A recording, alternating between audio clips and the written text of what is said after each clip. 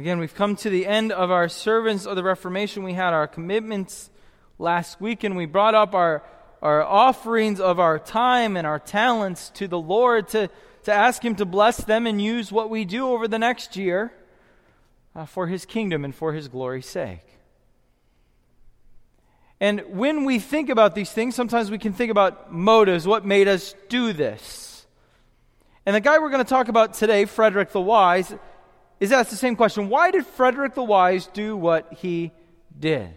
500 years later, we're asking that. There's two theories. Either he was motivated by political advancement, or he was motivated by compassion for his teacher of the Bible at his university in Wittenberg, and this theological quest that Luther was on for reform.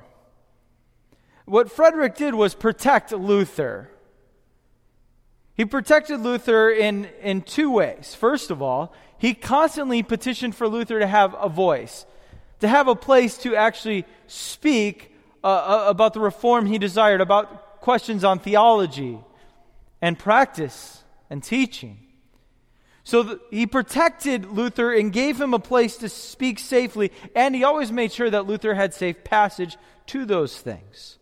The second thing Frederick the Wise did is when those talks fell apart, he offered Luther shelter. He was very proud of his monk and didn't want others to do him harm.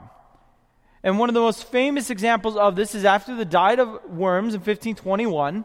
Luther makes a famous impassioned speech when he's asked to recant of all of his writing and says, "No, I can't recant of them all. Here I stand. I can do no other. God help me." And when he leaves the Diet of Worms, he is officially no longer under the protection of the law. That means any kind of protection that citizens would be granted is now no longer given to him. And Frederick the Wise catches wind that they are plotting to kidnap and kill Luther, so he does what he can only think of, which is plot his own kidnapping of Luther. So he pays some people to kidnap Luther. He tells them not to tell him any details so he can feign complete ignorance. And while Luther leaves the Diet of Worms, he's stolen away, hooded in everything, and brought to the castle of Wartburg, where he'll end up spending the next year plus in hiding while the Reformation continues on for a while without him. It is this time that he uses to translate the New Testament into German so that the common folk could hear it and read the word. And it's in 1522, just a year later, that he comes out of hiding because Karlstadt and some others had taken the Reformation in a very violent and aggressive direction, which he did not approve of. So Luther, who had been Knight George and had been going under the disguise as Knight George, he grew a really awesome beard, and he grew a lot of hair out, and he came back to his people and led them again from there. But again, the motive of Frederick is unclear. And 500 years later, we're probably never going to get more of a clear picture than we already have. But what we do know is Frederick was a man of peace. He was always striving and was quite successful at keeping his region of Saxony out of war. The other thing we know is that he was a master of political stalling. Maybe you know something about that. Maybe you've heard of it before.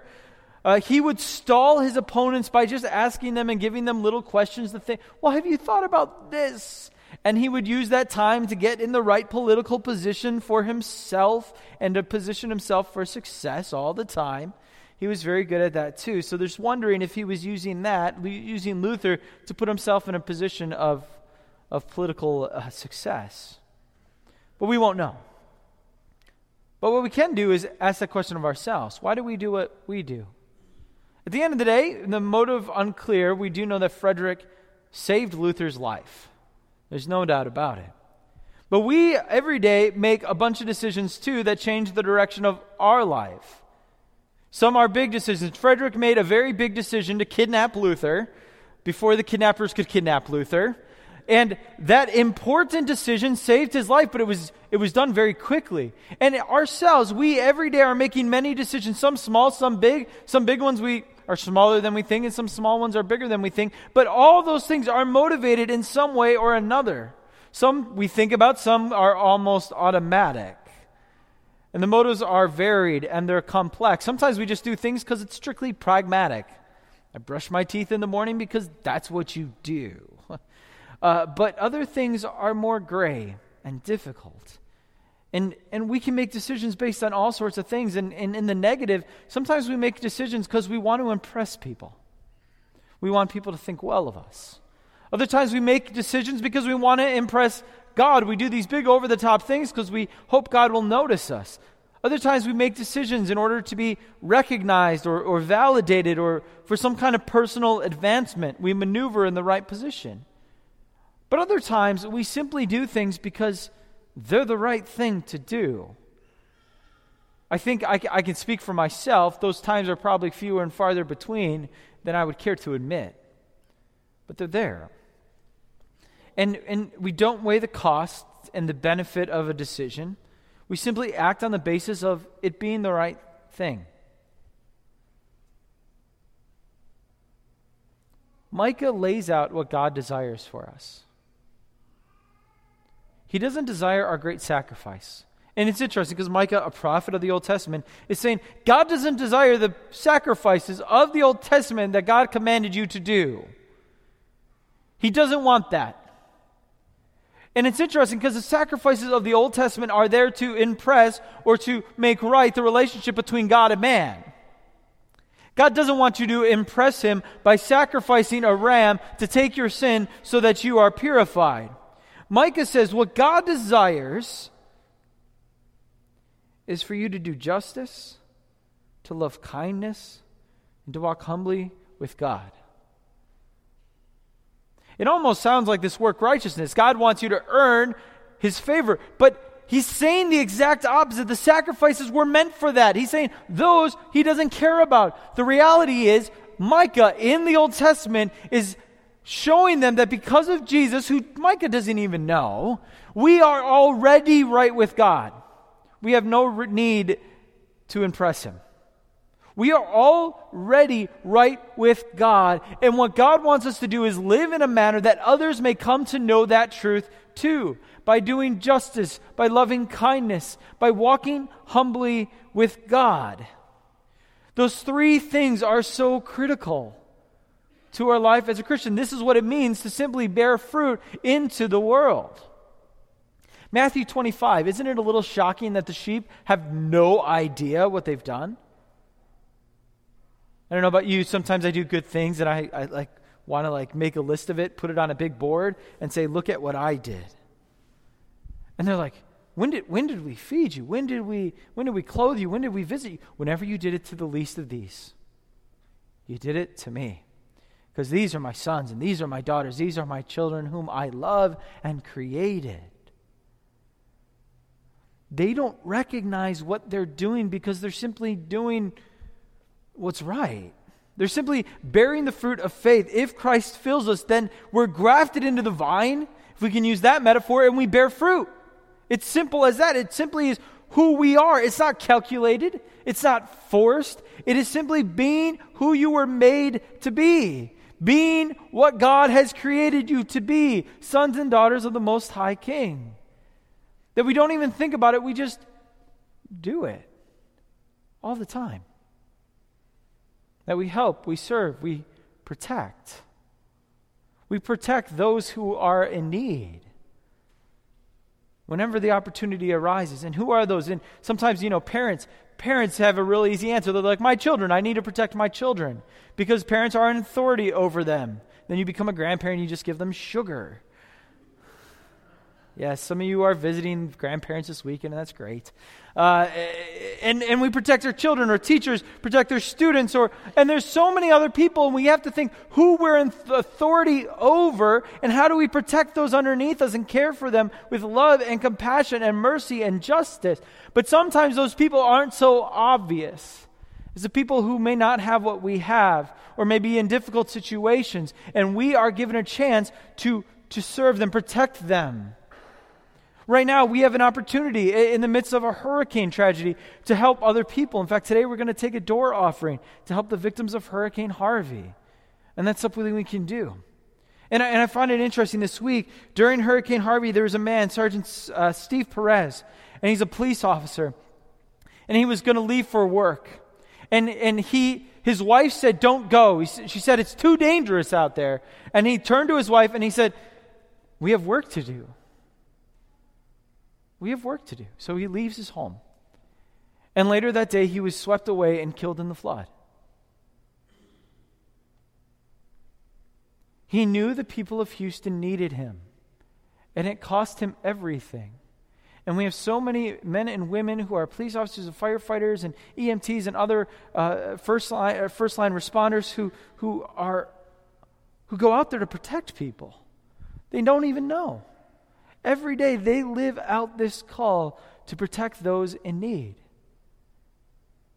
How do we help and protect and care for those in need? And we're usually good at excuses, right? They don't really need the help. They don't really want the help. They wouldn't appreciate it. They wouldn't recognize how great I am and what I did for them. There wouldn't be accolades for me, so I'm just not going to do it. Or it could cost me something. I could be hurt physically or emotionally or even my reputation. Wait, you help those people, right? Or it could cost me everything. It could cost me my life. And that's too much to bear. Just like it did Sergeant Steve Perez. And every day there are people who lose their life caring and protecting others. That is what we are called to do, to protect. And I wonder how we can live that call out in our community even. I'm humbled when I see you, all of you, in our community actively participating in many different groups that seek to protect those in need. I see you at CCS, and I see you at Faith Mission, and Feed the Children, and the Boys and Girls Club, and you're on boards, and you're in committees, and you're volunteering, and you're there doing this work. Not because you want us to all praise you. Most of the time I'm like, wait, you do what with your spare time? Not because you want our praise and approval. You know it's what you're called to do. And those whose jobs, like police officers and firefighters and EMTs and military personnel, and so many more that do this each and every day, for the kingdom. Because they can see the sons and daughters of God and say, that person needs me. Do we, brothers and sisters, see the sacrifice of Calvary? And then look at our neighbor and say, I'm here for that person right now for a time such as this. And it cost Jesus everything on the cross. It cost him everything. Why would we anticipate or expect anything less?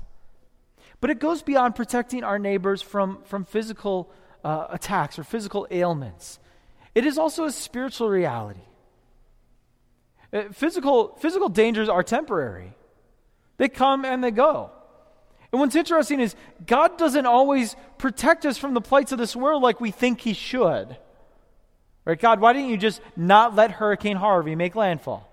Then none of this would have happened. We ask those questions. God does not always protect us from the plight of this world like we think he should. However, he's always protecting us from the plights of the evil and the attacks of the evil foe, from Satan himself, who wishes to kidnap us for his own use. Matthew 10, Jesus says, do not fear those who can kill the body but cannot kill the soul.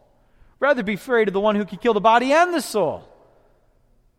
Care more about your soul than you care about your body. Care more about your eternal life than you care about this moment in time that we're living in right now. And maybe if we cared more about our spiritual well-being, then we would also think about the spiritual well-being of our neighbors and how important it is to help them. That we would be part of this great kidnapping squad. That we would kidnap men and women for the kingdom of God. We would snatch them by the power of the Spirit out of the hands of the evil one and watch them walk into the kingdom, into the family of God through the waters of baptism. What if we cared more about our neighbor's soul than their body? More about our neighbor's soul than how annoying they can be. We're called to protect them.